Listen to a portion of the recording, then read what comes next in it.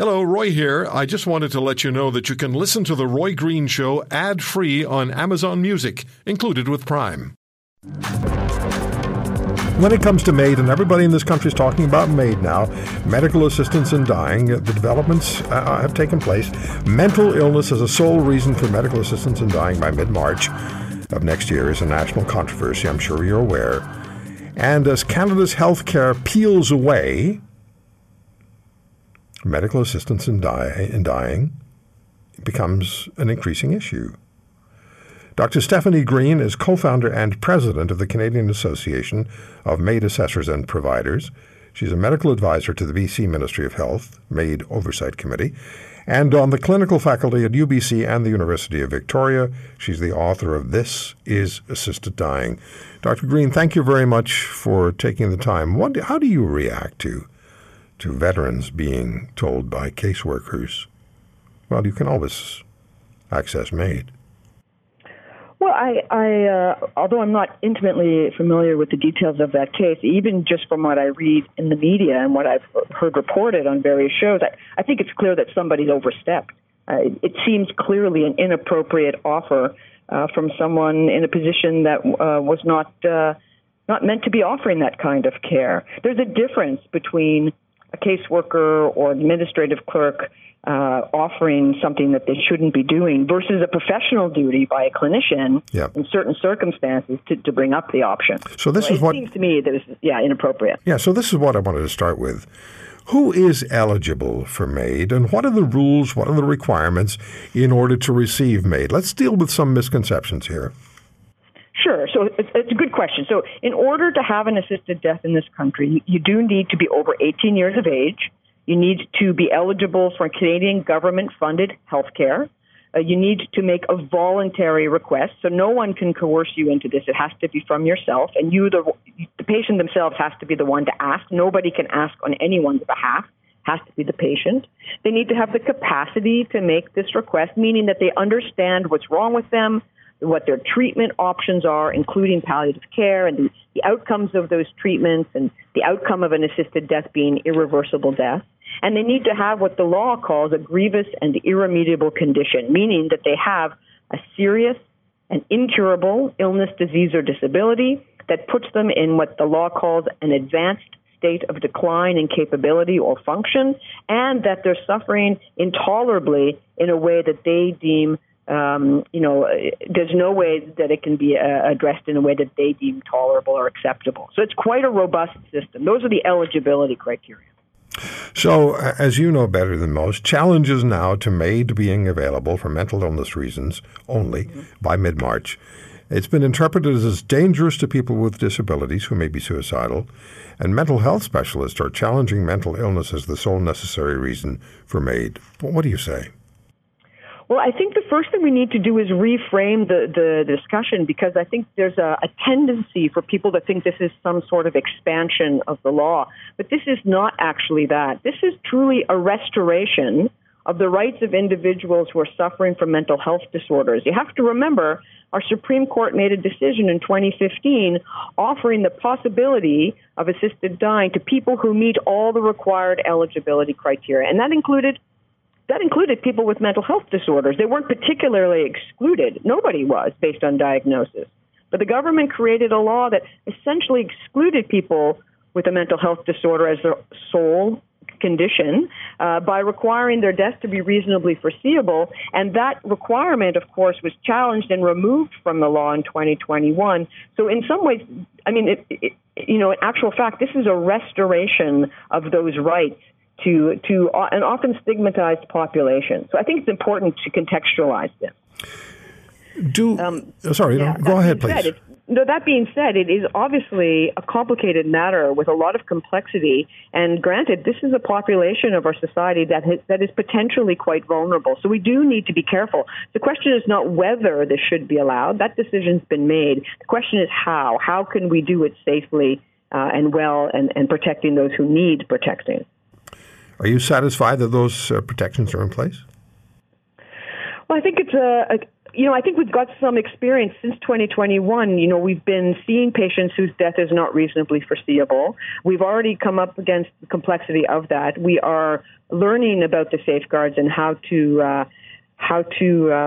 implement them. And I do think the safeguards are adequate as they're laid out. I do think we will need some more experience and more discussion, education, and training about how to apply them specifically to those who have mental health disorders. But I do think the safeguards in and of themselves seem to be sufficient. And the expert panel that was written and tabled in May of 2021 suggested 19 recommendations, but did not suggest any new particular safeguards be added. So what you just said leads me to this question. Do doctors and other healthcare professionals, to your knowledge, actively suggest MAID to patients, or does the initiative have to come from the patient? I really appreciate the question. I think the answer is that if a patient brings up the issue of wanting to die, it's the role of the physician or anyone to explore what they mean by that. Is it that they want to die now? Is it that they want help to die? Is it that they're hopeless? Or is it that they're seeking information about something else, palliative care, other resources? But that aside, that's not really what you're asking. It is the role of the clinician in certain circumstances when a patient is discussing end-of-life options, for example, or when they're discussing what we call goals of care discussions, when they're talking about what's most important to them at end of life.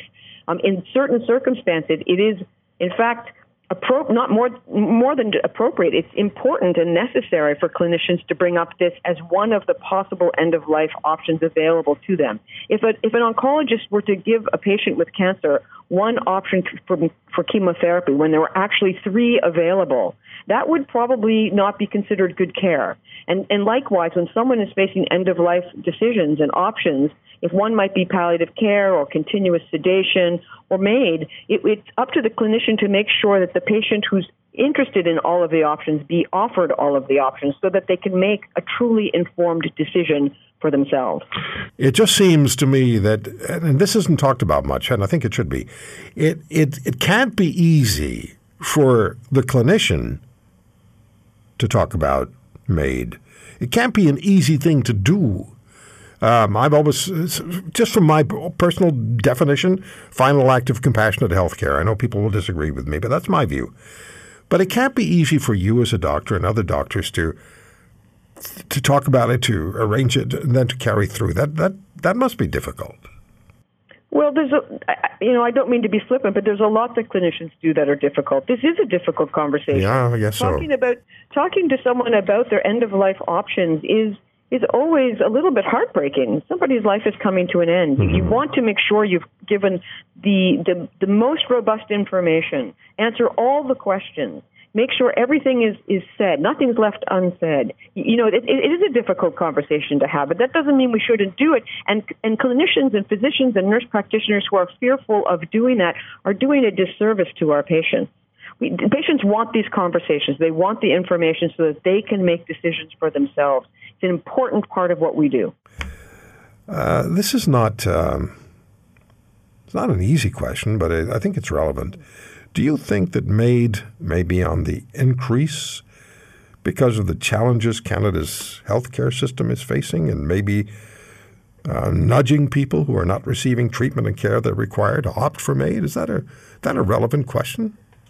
Well, I think it's a relevant question and an important question, but I think it might be a little misleading. I think that we are seeing increased numbers of Canadians asking for MAID, and I'm not convinced that it's for the reasons you rightly worry about. I think that it's still relatively new here. We've seen problems with accessing MAID in several regions of the country. We see that being addressed in some regions. We're slowly seeing more clinicians being willing to be involved, or up until now we have.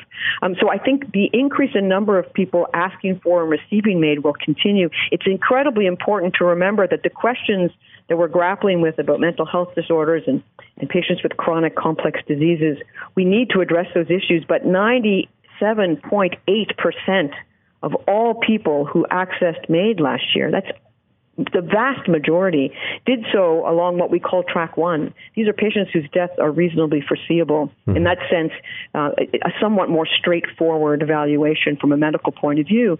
And that is the overwhelming majority of people who are asking for MAID and will continue to do so. So that doesn't mean we shouldn't talk about the smaller percentage. We absolutely need to get it right. But I expect we'll continue to see an increasing number of people along the track 1 route accessing MAID. So numbers will go up. What are the greatest, if there are 2 or 3 really significant misconceptions about MAID, what are they? I think one is that people think that people access MAID for uncontrollable pain. That's not generally the case. That is certainly less than the majority of cases and very far down the list.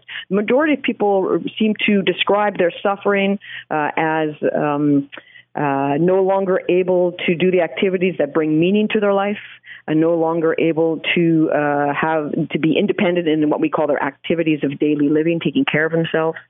So that's more common. Palliative care does a really good job with addressing pain. So that's one common misperception. I think the other misperception is a little bit self-centered for me, and you were alluding to that earlier. Is this difficult work? Is this morose work? Is this something that shouldn't be done by clinicians?